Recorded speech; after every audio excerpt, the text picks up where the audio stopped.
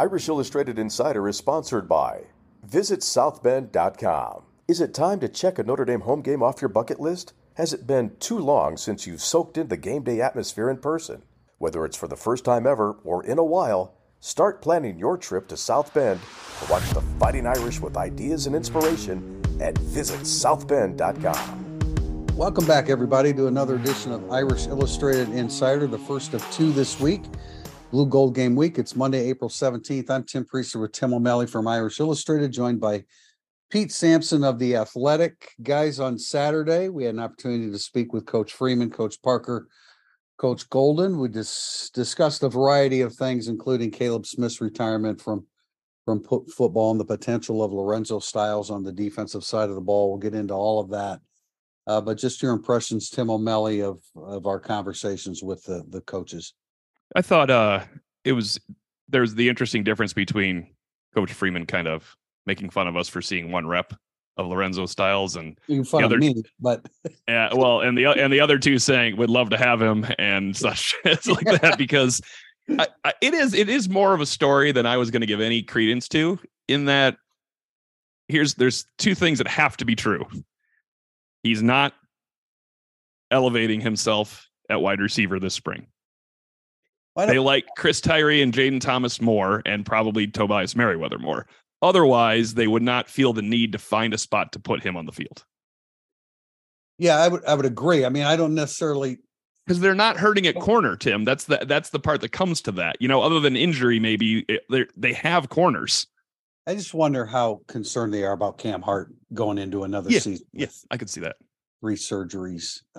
And, you know, it's in the best interest of the kid himself because he's not going to play. Sure. He's not going to play wide receiver in the NFL, and he may have a shot at cornerback because it is his best position. It wasn't the position that he wanted to play coming out of high school, but I interrupt him. I'm sorry. I just want. No, you don't. That was point. That point I was making was it's not because like, oh my gosh, we desperately need a corner. We got to move Cam McDaniel over. It was like, well, we need to find something for this guy because it can't be totally clicking at wide receiver. It can't be. Otherwise, they wouldn't bother doing that. No. Or it's the freshman playing really, really well.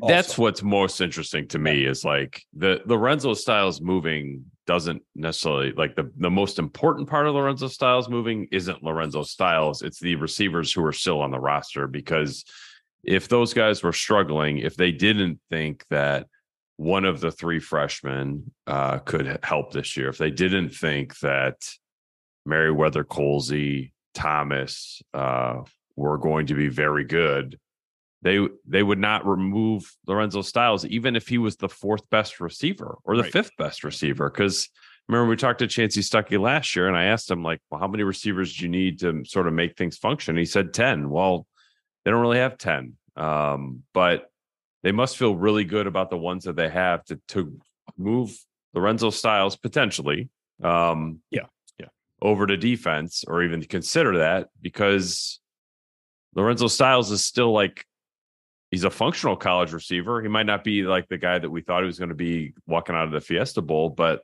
he can still help you at receiver. And Chris Tyree, when I can't remember if it was Parker or Freeman, was asked just about guys who had progressed, and the first player mentioned was Tyree. So I think that's significant as well.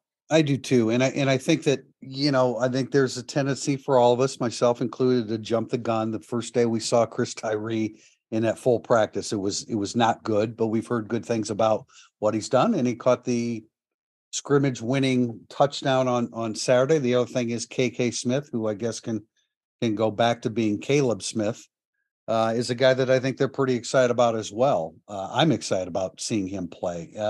And this is all, in addition to the potential of Styles playing some cornerback. Caleb Smith, the senior, has decided to retire from football. It appears there are some things going on in his life that he feels he needs to deal with. I know he's engaged to be married. He talked about it multiple occasions when we first talked to him. So he's got a lot on his plate, and I'm not going to speculate any further as to what his deal is, but to your point, they must feel good about those young receivers, and Merriweather, Colsey, certainly Jaden Thomas, those guys like that. So And it's full engagement for Lorenzo Styles instead of partial engagement. I think if you're the fourth or fifth wide receiver with freshmen nipping at your heels, and Notre Dame might just decide to play two tight ends instead of put you in there, which makes you the sixth wide receiver. That's a been there, done that, don't want to do it again feeling probably. Whereas this is almost a new lease on life. Go out there. If you compete at corner and you can guard these guys that we think are better than you at receiver, we're going to play you. Yeah. Yeah. I mean, I think there's a tendency to look as a negative first, but I don't necessarily think that is the case with Notre Dame. And I do think that Chris Tyree is probably making a bit more of an impact. Look, all you got to do is get the ball in his hands in the open field, and good things should happen. So maybe that's all developing. In terms of what else Marcus Freeman had to say, Tim O'Malley, what would you want to comment on? Well, I think that I did like, and Pete started going with this line of questioning, and I've seen some of it on Twitter, that he was results-based competition last year, where now he sees the value in, look, just because the defense lost the scrimmage, did that mean the offense was ahead of the defense? No, they just happened to lose the scrimmage with a contrived scoring system. And he could have seen 45 good things from the defense and 35 from the offense, for all we know. It's just the way the scoring system works out. So I think it's an interesting spring they seem to have a lot of confidence in positions where we didn't necessarily think they would have confidence exiting the spring, like Al Washington and Marcus Freeman and Golden on the defensive line. If they really are playing the three backup linebackers, as Golden said, just to probably deflect that question a little bit, then they really like their six linebackers. We already liked their corners, and we're all just going to sit around and disagree on the safeties, because I get, we've talked about this ad nauseum. I get it. I get what you mean. You have no weak links, but it doesn't mean you have more than one good player either.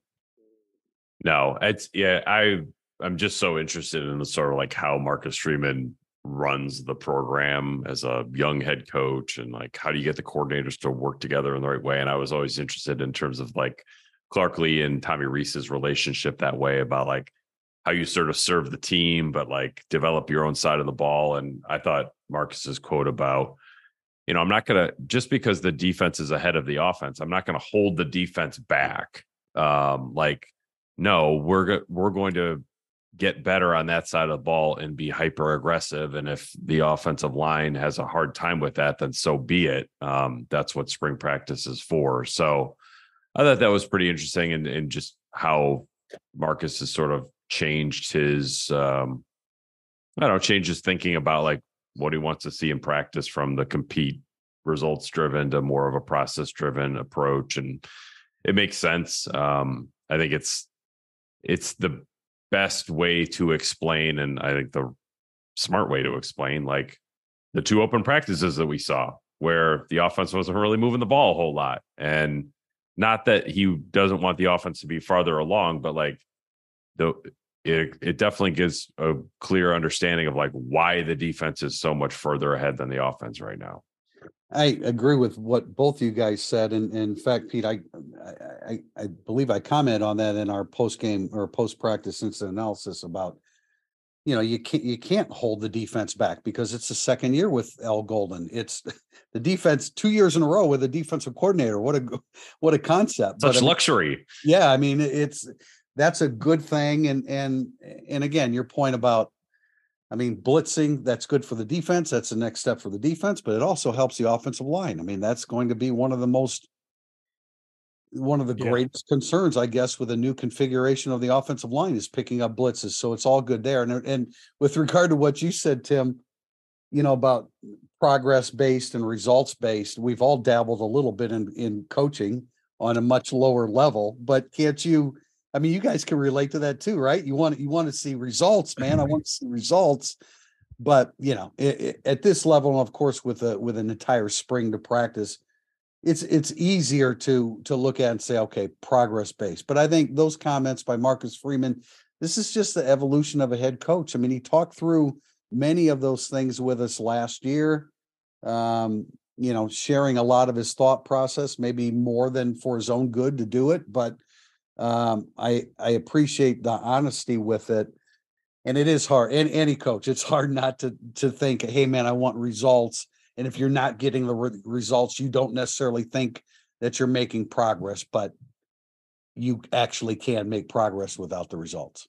I'm glad you brought that up because I saw Pete at the football fields yesterday in the driving rainstorm. And I will just let you know that at one point during our 4th and 5th grade practice, I decided to tell the entire defense to stand still and just let the pass rusher go at the quarterback. They just stood where they started the play because I needed the quarterback to complete one pass because the pass rusher was all over him so much. I was like, he needs to understand what it's like to throw the ball to someone. Then after that didn't work, I just told the rusher, you're not allowed to rush. And he's looking at me like, what? So we are ahead of the game defensively and behind offensively, just like the Irish. So Sam Hartman and Tyler Buckner can appreciate being under pressure because we've seen a little bit of that this spring. But, I think Sam Hartman apparently was with the ones as practice concluded. He got the ball to Chris Tyree and then ran it in himself. So, we reiterated this in the instant analysis, but I think that you look like you can legitimately come out of this spring practice and say, you know what, we know we have Sam Hartman. We know he's a good player. There's probably a learning curve with the personnel, no doubt. But Tyler Buckner, from all accounts and from what we have seen, has shown some progress. And this quarterback room is so far ahead of last year at this time. It's unbelievable. It's funny how two things, like after seeing an early practice, and we wrote, man, you could tell the quarterback's room is far ahead, 1, 2, 3, and 4. Then, now you follow up with a full practice and say, man, Tyler Buckner is way far ahead than he used to be. It became a negative on Sam Hartman. It's just that Tyler Buckner. I don't think Sam Hartman's done anything wrong per se. No. The thing he's done wrong is I went to a practice where the first 25 plays, 11 on 11, were 3rd and 10 situations that were manufactured. It's not like Sam Hartman put them in 3rd and 10. I got to tell you right now, Sam Hartman's not going to complete a ton of first downs on 3rd and 10 this year. Yeah. Neither's anyone else. That's it. You could write that and you could say it 1,000 times that this is the 3rd and 10 blitz practice with exotics coming at guys that haven't seen it, but no one really takes that in of how hard it is supposed to be to get 12 yards on that play. Yeah. And on Hartman, I had heard that on Saturday, he was really, really good, like really good. So that I think it's something to just sort of consider that we saw 2 practices. There have been 10 or 11 so far. 11 Saturday.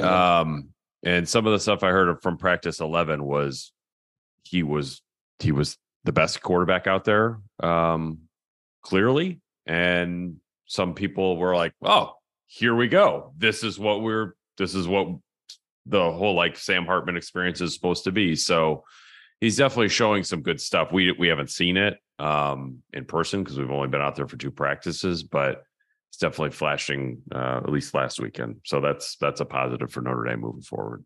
Tim, comments on anything that Al Golden and or Jared Parker had to say? I think Parker, being honest I asked about the tight ends because I really do think you'll still see a fair amount of 12 package if they have healthy tight ends. And if they don't, you'll see less. It'll be Mitchell Evans and 3 wide receivers. I know people want to see 3 wide receivers, and I kind of do since the tight ends are not Mayer and Tremble. Like I was always 100% on board with the 12 package when the 2 tight ends were 2 of the 5 best weapons. I'd love to see a more wide open and up tempo. Tim, you've been asking a lot about tempo, but if they're going to be physical, like they're going to, I don't like to say this because it's not trying to make an old school approach. If you're going to hang your hat on the physicality of your offense, you're going to be working in the 12 package. And I thought it was interesting that he said it's unrealistic to think there's not a drop off at that position. Instead of just saying that, hey, no, we're going to remember when Manti left, they said we're going to rotate and it's going to be the same thing. Well, you can't rotate the tight ends and make it the same thing here. So I really wonder where he will go post spring when they analyze everything. Hey, should we lean more on these guys on the outside? Because as Tim has pointed out many times, Jaden Thomas in the slot functions as another tight end the way he plays. That keeps your physicality and your mantra of offensive and defensive line driven program, running game, and then taking shots kind of intact. Pete, Parker, and Golden. I agree with that. I thought that, Golden was pretty clear-eyed about where they are at safety right now, which is not a great spot. I think that in a lot of ways, safety this year is what receiver was last year. They need to find somebody in the portal. I do think Xavier Watts will be a really good player this fall. But that's kind of my only bit of confidence at that position at the moment. So I don't know if there were any other big takeaways there, but I thought that where the offense is going, maybe certainly less 12 personnel, and then they've got to create something at the safety position or find something at safety position, because I think rolling into the season with Xavier Watts, Ramon Henderson, and DJ Brown is probably not an ideal situation. I think we're all in agreement on Watts having a real breakout season. I think DJ Brown, I think you certainly can feel good about him, putting him out there as a starter, knowing exactly what to do and knowing how to shift the personnel in front of him in the proper spots. Ramon Henderson, I'm not as confident that he knows exactly where he needs to be right now, but they seem to be. Would you say they seem to be, though? Maybe O'Leary's confident in that. That's why he said he's not a weak link. Yeah. I mean, again, with Henderson, you have the whole summer and you have August, and there's still time to make progress. But just for those that didn't hear this mentioned in the instant analysis on Saturday, L. Golden did mention that Ryan Barnes was getting a look at safety. I know there's been a lot of people clamoring for somebody to be moved there. I don't necessarily think that that's a full-time move, I think, from the way he phrased it, but that's another guy back there. I think his length and his athleticism, I think, plays pretty well to that, but now he needs to know where to go and where to be. And then transfer portal, definitely. You need something. You need somebody there, preferably somebody that could go into the rotation and be the fourth guy. Yeah. And Harper. I mean, I've got. I just don't. He's a nickel, though, and he's a nickel. Yeah, I don't think we can list him as a safety, but I think the reality is, don't you, that he's a nickel. That is definitely their vision when they got him. Yeah, they may have to adjust, but no doubt about it. Yeah. All right, we're going to come back. Segment 2, burning up the boards. Questions from our subscribers and readers. Hey, it's Kaylee Cuoco for Priceline. Ready to go to your happy place for a happy price? Well, why didn't you say so? Just download the Priceline app right now and save up to 60% on hotels. So whether it's Cousin Kevin's Kazoo Concert in Kansas City, go Kevin, or Becky's Bachelorette Bash in Bermuda, you never have to miss a trip ever again. So download the Priceline app today. Your savings are waiting. Go to your happy place for a happy price. Go to your happy price, Priceline. With threats to our nation waiting around every corner, adaptability is more important than ever. When conditions change without notice, quick strategic thinking is crucial. And with obstacles consistently impending, determination is essential in overcoming them. It's this willingness, decisiveness, and resilience that sets Marines apart. With our fighting spirit, we don't just fight battles, we win them. Marines are the constant our nation counts on to fight the unknown. And through adaptable problem solving, we do just that. Learn more at marines.com. Segment 2, burning up the boards. Our first question is from True Sophomore. Best thing about a true sophomore, guys, is that they used to be freshmen. If, in fact, Lorenzo Styles does move to cornerback, where would you anticipate he falls on the depth chart or the corner nickel rotation? I think it's just way too premature to know exactly, because he's only taken a handful of reps there. But, I mean, I get the point. I mean, obviously, Cam Hart and Benjamin Morrison are your starters. Somebody like, at least initially, somebody like Styles would be competing to get past, Chance Tucker, somebody like that. Jaden Mickey would be ahead of him. But if this, if you move Ryan Barnes to safety, that opens up another slot at corner. I don't know. It's just too early to tell. But Hart, Morrison, and Mickey have the distinct advantage, and then he would have to probably compete with Tucker to get a number 2 role. Or, you go to a dime package. Maybe he's involved in that. Maybe he's involved in a nickel. I don't know. Louis, I'll answer this question with a question for you guys. Lorenzo Styles plays corner full-time this year, only corner. Lorenzo Styles plays full-time receiver this year, only receiver. Which position does he get more reps? Because I think it's receiver. Yeah, I do too. I do too, but he might not be better at it. No, he might not. And this may be a move. I mean, I don't know. Lorenzo Styles, he looks at this as a 2-year move. Yeah. To the defensive side of the ball to put himself in position to be a legitimate NFL prospect. I could try to do. He's not going to be. He's No, not he's going not to a wide be an receiver. NFL prospect or receiver. No, if there's 200 Kevin Austins, there's 600 Lorenzo Styles. So there's not. That's not an option. I tried to do best case scenario here before we came back from the break.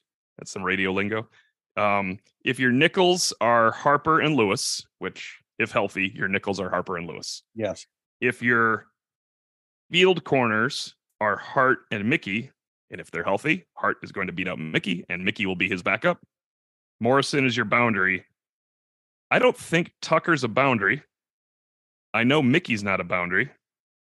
Lorenzo Styles could be, if he takes to the boundary, a better backup option at boundary than Tucker or Mickey or a recently injured Christian Gray, who we love, but maybe at 100. I think Christian Gray is the backup had he not been hurt. We all kind of liked him at that spot. And you've moved Barnes, and you've moved Barnes a little bit out of the boundary. So that is best case scenario. Lorenzo Styles impresses. That's how he gets on the field a little bit. And he's still behind Morrison, of course, but it doesn't mean he would get more snaps, Pete, at corner than he would receiver. I totally agree with you. But maybe they'd be some quality snaps, and he would learn, as Tim said, 2 years down the road, become a good corner. And Micah Bell. And Micah Bell, I don't think he's going to walk in and become the boundary backup right away either. Yeah. I don't know, man. It's like, I mean, Marcus Freeman said that he said to Styles, what was the exact quote? I mean, there's no easy path here. He was indicating that it's not a great situation. Maybe to your point, Tim, it's not a great situation for you at receiver either. But, and then like, I believe it was Golden that it sounded like he was waiting to see if he could have Styles for this week. Yeah. Great, right? Didn't it sound like that? He did. He said if the next 24 to 48 hours we go that route. So that's what he meant.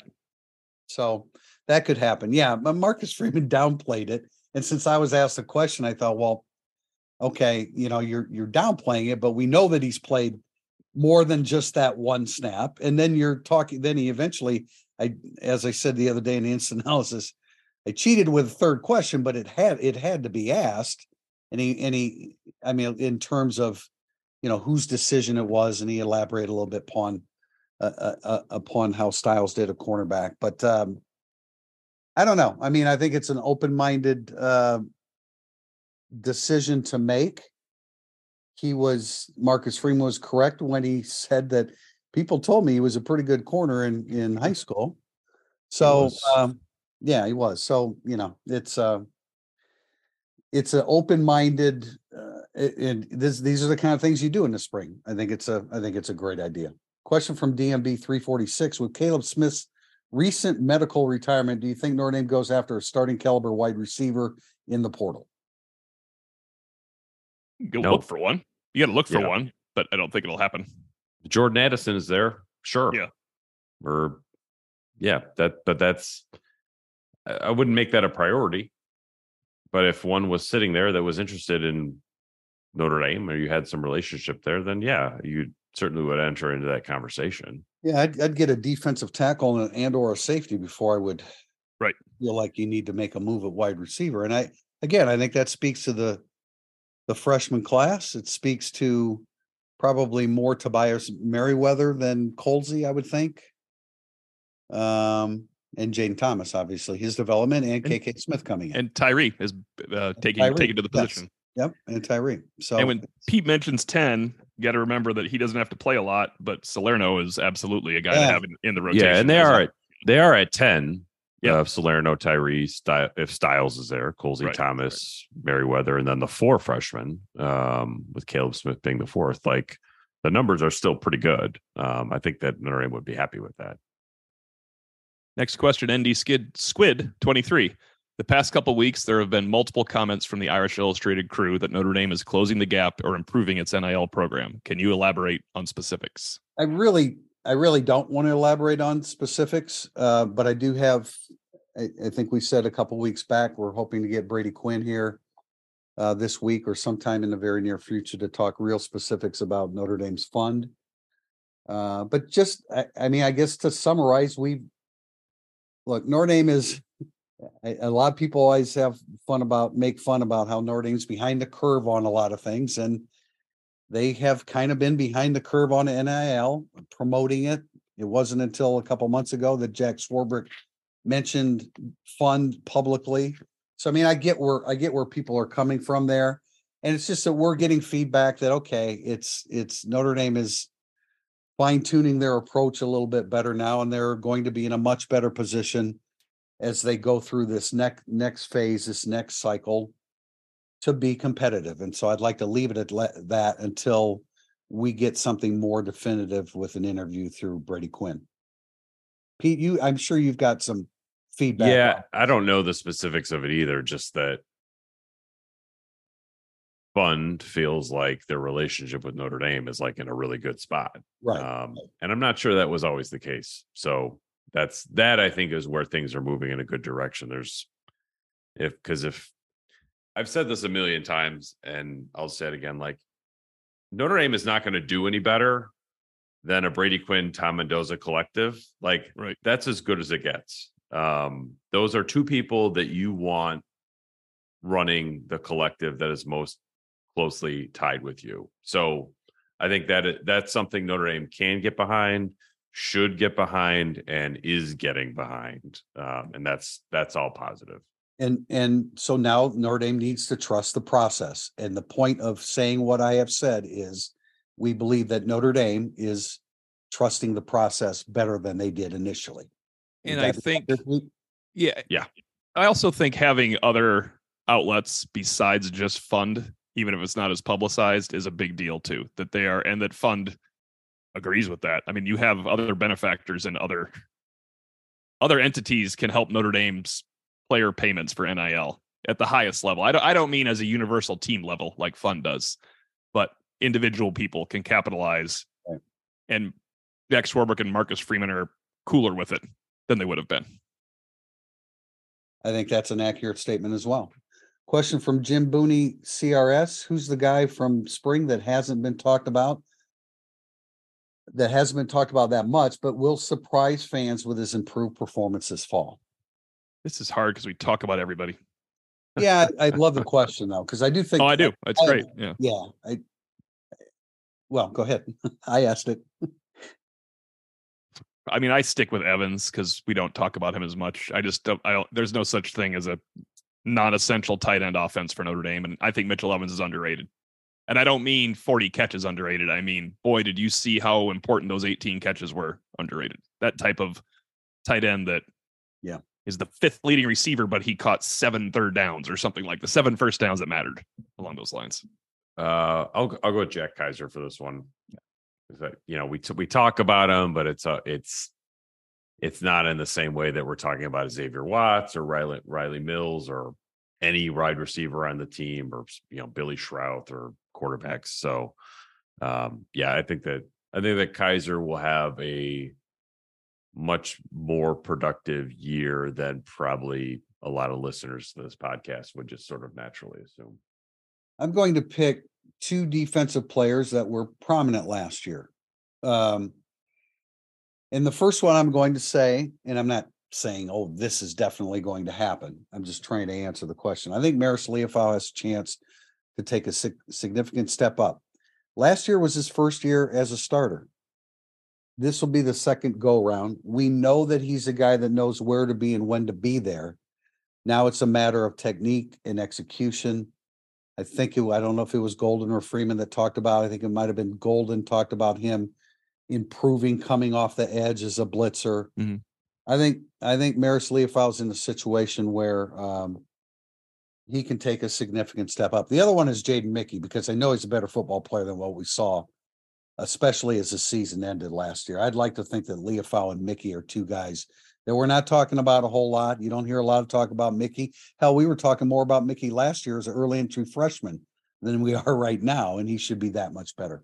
Those are 2 guys I'd throw out. The other one I'd say Chris Tyree, because we've talked about him, but we haven't talked about him in favorable terms. That's a good call. Yeah. The receiver. And I think that, we always run the risk of overreacting to snippets of practice. And I think maybe he's a guy that can provide a little bit more. You guys have anybody else you'd like to mention?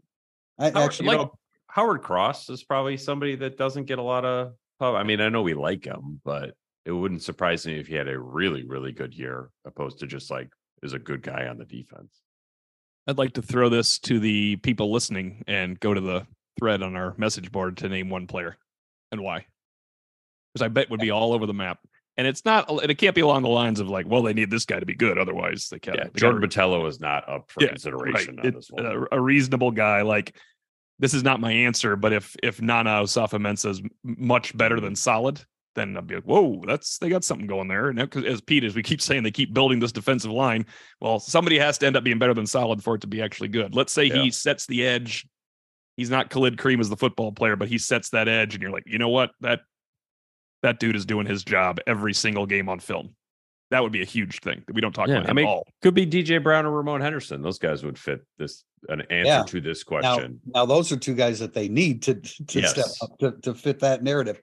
Holden Stays. I don't think we've talked a whole lot about him. We know that he has some really great long-term potential. And a guy that we haven't talked about, but it's now been mentioned a couple times by the coaches, is Donovan Heinisch. Now I don't know, what position he's in. Probably a 2-year thing. Yeah, it might be. Yeah, that's what I was going to say. I don't know that he's in position to get second team reps, but the name seems to come up, so he's making a bit of an impact. Those would be some of the guys that I'd suggest. Next from CMU Pens fan, which player interview this spring did you enjoy the most? Tim, you're gonna vote for Jason Anye? Yeah, I'm gonna vote for Anye on that one. That was a pleasant surprise, and I didn't have to transcribe his speed. Somebody else did that for me, so that was good. That was me, I think. How'd that go? And he was delightful. Yeah, no, Jason Anye is my guy. I actually was trying to prepare for all this. I didn't prepare well for this question. I'm looking through mine again. Player interview. I just pulled up all the transcripts real fast. I enjoyed. I got to quit talking about Mitchell Evans on the same podcast. I thought Mitchell Evans gave some good insight early in practice about how they were trying to kill each other and had to start getting out of those spider paths. I guess we do know Freeman has some pretty physical practices, in these early springs and early August sessions, because people just talk about it every year, or last spring, last August, and now this spring. So I think Evans was one. I'm always blown away by Jadarian Price. I think that's the third time we've spoken with him. The level of maturity and calmness to his delivery of his message he's just really, really impressive. I like him a lot. I have one more. Right. Pete, were you there when I asked Zeke Correll about last year at this time? I was. I thought that was I could only ask the question because just to paint a picture for what Zeke Correll had to go through in his interview with the media last spring. He was playing center. He was benched at guard during the previous season. Notre Dame got better on the offensive line when he got benched at guard. Jarrett Patterson was out and everybody was mad at the reasons. He was playing placeholder center after being benched for Jarrett Patterson, and all the questions were, so what's it like when Jarrett comes back? And everybody was just asking him. Nothing about any question had anything to do with Zeke Correll's future as a football player at Notre Dame. And then he started 13 games, and he's a potential team captain in the future and has 2 years left. I asked him about it. He's like, yeah, it was different. It's different. Yeah, he was really engaging. I thought he was great. I don't want to stare at a piece of paper and have dead air here, so we'll move on to the next question from Donnelly 3434. With the Viper rotation likely being Botello, Burnham, and Tui Alamaka, what are you the most excited about with each player, and what are you the most concerned about with each player? I think we're all excited about the potential of human sacrifice by Botello. That's always fun to watch on the football field. Burnham, I think that just talking to some people, the ranginess, the wingspan, the fact that he was a linebacker moving to Viper and he can probably still play like a linebacker on that boundary edge. And then Tui Halamaka, I just think back to the pass rush rep Pete and I always talk about. We're like, dude, that guy looks like he can play that position. And now they've started training him in that position as well. So I like the rotation there, but I do think Botelho has to be a real player, a top 12 Notre Dame football player at season's end for us to think that Viper properly replaced Isaiah Foskey. Yeah, I mean, the variance in performances that Botelho could kick out this fall is real wide. And if he can narrow that, if he can make sort of the Gator, if he can have 10 Gator Bowls, Notre Dame's in good shape. But that's a big ask. So Botelho is just like sort of the variance is both exciting and concerning in terms of what he's going to bring to the table. I think Tua Halamaka will be a good number 2. Burnham, I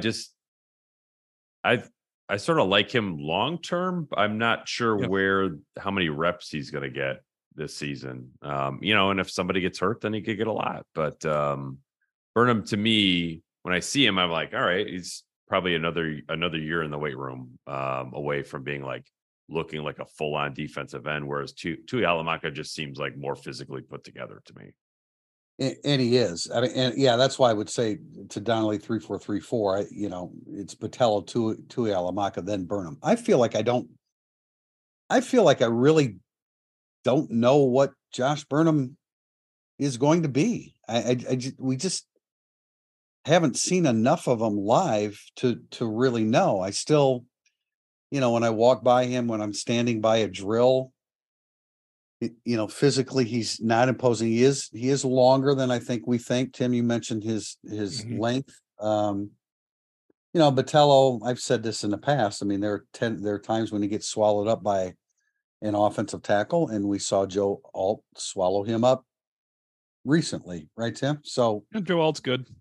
Yeah, Joe Alt's really good. I think he's got a good chance to be near the top of our list when we. Yes. Yeah. He'll be very near it. He'll be very near the top of that list. Yeah. Tui Halamaka, I mean, I think he is well positioned to make great advances in his game because he's just so strong. I don't know how pure of a pass rusher he'll be, but as far as holding the point of attack, he's the strongest guy of those 3. I could guarantee one thing we'll see from Josh Burnham this year: 3 or 4 special teams roles on coverage, kickoff, return, and everything else. Right. And that's great. That's a good way for him to get his to launch his career. And but yeah, I agree, Pete. I don't know how many reps Burnham gets this fall unless it's out of complete necessity. Next from Moby Onion. Is Michael Carmody still in the mix at offensive guard? Thought I heard he was repping with the first team early in the spring, but Rudolph didn't mention him last week. Well, Rudolph didn't mention him because we didn't mention him, right? I mean, a lot of times a coach doesn't. Sometimes coaches volunteer names, but if you don't bring it up, he may not talk about them. And is he still hurt? I mean, he was with the first team with the first practice, but that has often happened in first spring practices that the senior is there. Yeah. So I don't know. I mean, I think he's still in the mix. It's fair to the question now that I think about it. I did ask not Burnham. It would be weird if I asked Burnham about the guards, but I asked Joe Rudolph about the guards, and he said the battle is going on with Schroff and Coogan, and the battle is going on with Spindler or Christophic and Spindler. And then he mentioned, of course, Tosh Baker. He also briefly mentioned Emil Wagner by name, and he never did list an 11th name of Michael Carmody. So I think it's safe to say that although he might not have been on the top of his mind, he's also not on top of the depth chart. Yeah, I think that's probably a fair reading of that. I would like to just throw this out here. I think the backup to the 2 guards, Schroff and Christophic, is or will be Tosh Baker. I know that's a big, long offensive guard, but I think that when you're talking about the guys, I take that back. If Carmody's healthy, then I think he's the guy. When Carmody's not healthy, I think Baker would be the next guy in. You think Carmody will be the number 1 backup? In good health, you're saying? In good health. Yeah. See, this is why I said it last week. I mean, I'm not real confident past the starting five. It's hard to be written. It doesn't matter. They liked Coogan Hard to in be- the offseason. Of course, you had sources that said they liked Coogan, right? Yeah, sure. And they are playing him, apparently playing him more at guard. I don't know. It's open ended, man. I mean, I don't have a hard and fast opinion there, other than I think the five that we see now will be the starting five. Yeah, I agree, but I think you make a good point about Tosh Baker, because that is a Lorenzo style situation where they probably really like him and got to keep him engaged, but he's behind Joe Alt, and if he flips sides, he's behind Blake Fisher, Right. so maybe let him play guard. I mean, what's the worst thing that can happen? A guy that size playing guard for you. He doesn't have to be a great pass pro guy on the edge. And he's massive. He's absolutely. I like the idea of Tosh Baker pulling. Yeah. I mean, Yeah. I could see him kind of firing out on an outside run. Like that would be intriguing to me if I was Notre Dame. I also like the idea of Tosh Baker staying at the program and starting at left tackle next year if Joe Alt is the 5th pick of the draft. Yeah, man. If Tosh Baker, if he is your 6th offensive lineman, to me, that's a really talented 6th offensive lineman. Yeah, I agree. Yeah, I agree. And again, we haven't had an opportunity to study these guys throughout the spring, but you get glimpses and you try to hone in on a guy for a moment or two, and then you move on to the next guy that you need to look at and home in. Did I say hone? It's home in. I like them. I like what I've seen. I think there's still a lot of potential there with a big body. Next question, Scott 24-105. With the depth at defensive tackle and nose tackle, Mills, he lists Mills, Rubio, Ford, Heinisch, Mookum, and Ahrensberger. I think there's actually many different people involved in that one. But the point is, the lack of depth at strong side defensive end and Osafa Mensah and JJB graduating, can Brennan Vernon play strong side defensive end after dropping a lot of weight and now weighing 259? Basically a Brennan Vernon question. I'll throw out that Osafa Mensah can come back for a 6th year. So can most people. Yes. And I talked to him about that last year, and he wasn't willing to say that he'd come back for a 6th year, but I mean, I think that would be a realistic possibility, especially if he takes the next step in his development. He's probably not NFL ready, but he's a lot closer. Yeah. And then that 6 year could take him to that level. And then they're begging him to come back if he takes that next step too. There's a big difference if they tell you, please. And Cross is in that group, and Anya is in that group. And Mills has a weird fit here. Defensive end. I think he can. I mean, if he is that, if he is in that 260-pound range, that's a good size for him. Well, you like Brennan Vernon. Why don't you review the Brennan Vernon situation? That's the question. It really is about him. Well, I mean, I'm just really bullish on him. I like his makeup. I like his motor. A lot of people are saying that, or I have heard people say that, he's technique wise, he's got a ways to go. I think maybe that came out of the football office. It all kind of runs together a little bit sometimes, but I mean, I like the guy. I liked him the first time I saw him. He committed so early in the process that there's a tendency to forget about guys like that, or to just push him down behind all the names that come in succession after him. But I like Brennan Vernon. I'm really bullish on him. I don't know about freshman year. That's hard. That's always hard to say, especially when they're not an early entry and we haven't seen him on the Notre Dame practice field. But I like the guy. I think he's got a lot of potential. I mean, I could see him having a Riley Mills kind of career arc where it's like, oh, we're trying him inside. No, we're going to try him at strong side end. Maybe he's better inside. Like the swing, he can be a swing player between those two positions. We're going to wrap up with a pair of questions that address the blue gold game. Hey, are they having I know people have asked about a draft. Are they doing that again, or what? They made I don't know. It felt like a fun idea last year. Maybe they just think they'd rather make even teams and get out of the game with an hour and 45 minutes of clean football. That could be possible too. Yeah. So I don't have an answer to that. We're not invited. I don't think so. Last year we were invited. We're not invited this time. The most interesting thing was Tyler Buckner on crutches last year. Like that was like, what's happening here? This doesn't make it. It wasn't Jerome Bettis serving as the commissioner of the draft. Oh, okay. I thought that was kind of fun. All right. A couple of questions. JFoot9561 asks, what can possibly be learned from watching the spring game or the spring game of Notre Dame's opponents?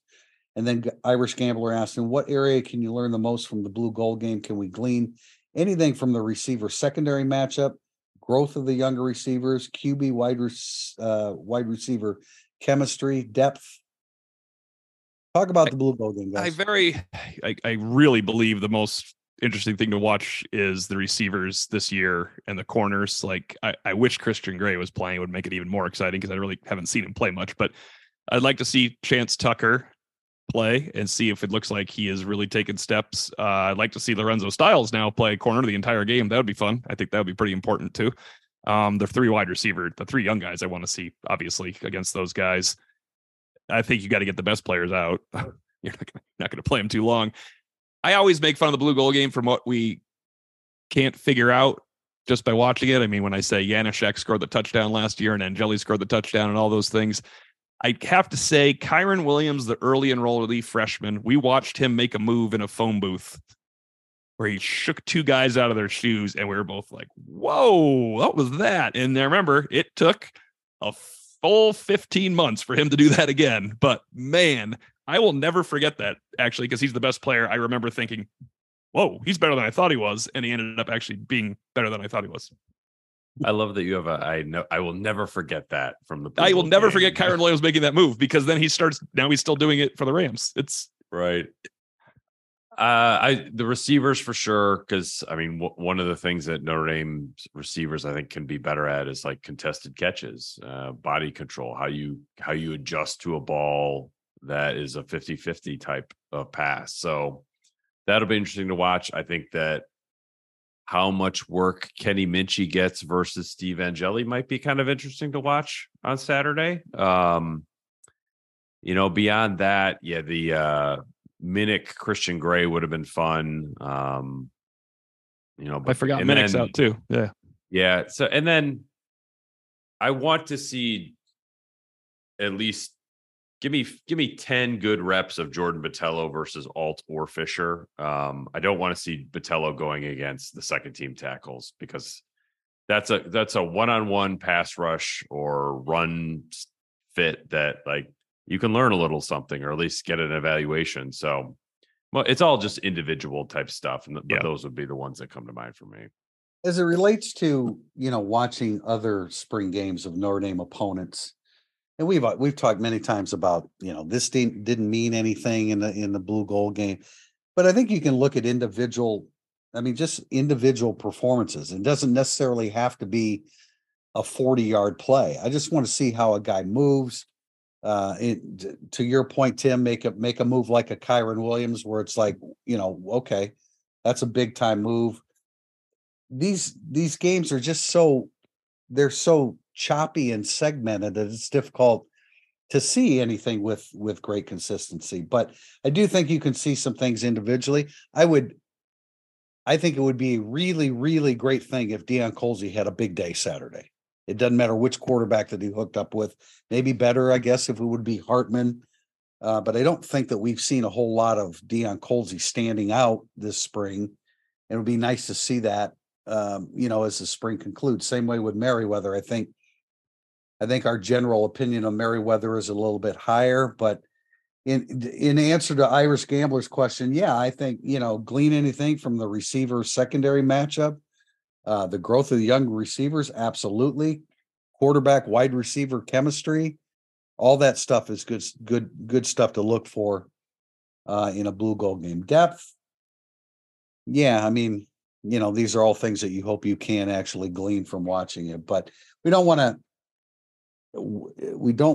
to read too much into one segmented game like this. That's why we wish we could see more full practices, so you could come out of the spring with a much greater opinion and knowledge of some of these guys. But anyway, we're going to come back on Thursday, and that is April 20th. There's my bell going off again, as it was the other day. April 20th, we'll have a podcast, Irish Illustrated Insider, and then we'll see you on Saturday, April 25th for the annual Blue Gold game. Thanks for joining us. This has been Irish Illustrated Insider.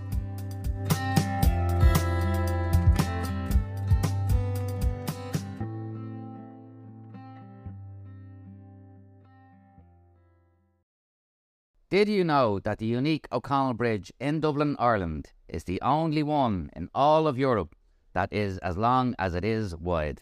Discover this fascinating fact and more on the #1 bus tour in Ireland, the Do Dublin Hop On Hop Off City Tour, with stops at all of the city's iconic attractions, including crossing the famous O'Connell Bridge. You won't want to miss out. Book your city tour now at dodublin.ie/Irish Illustrated.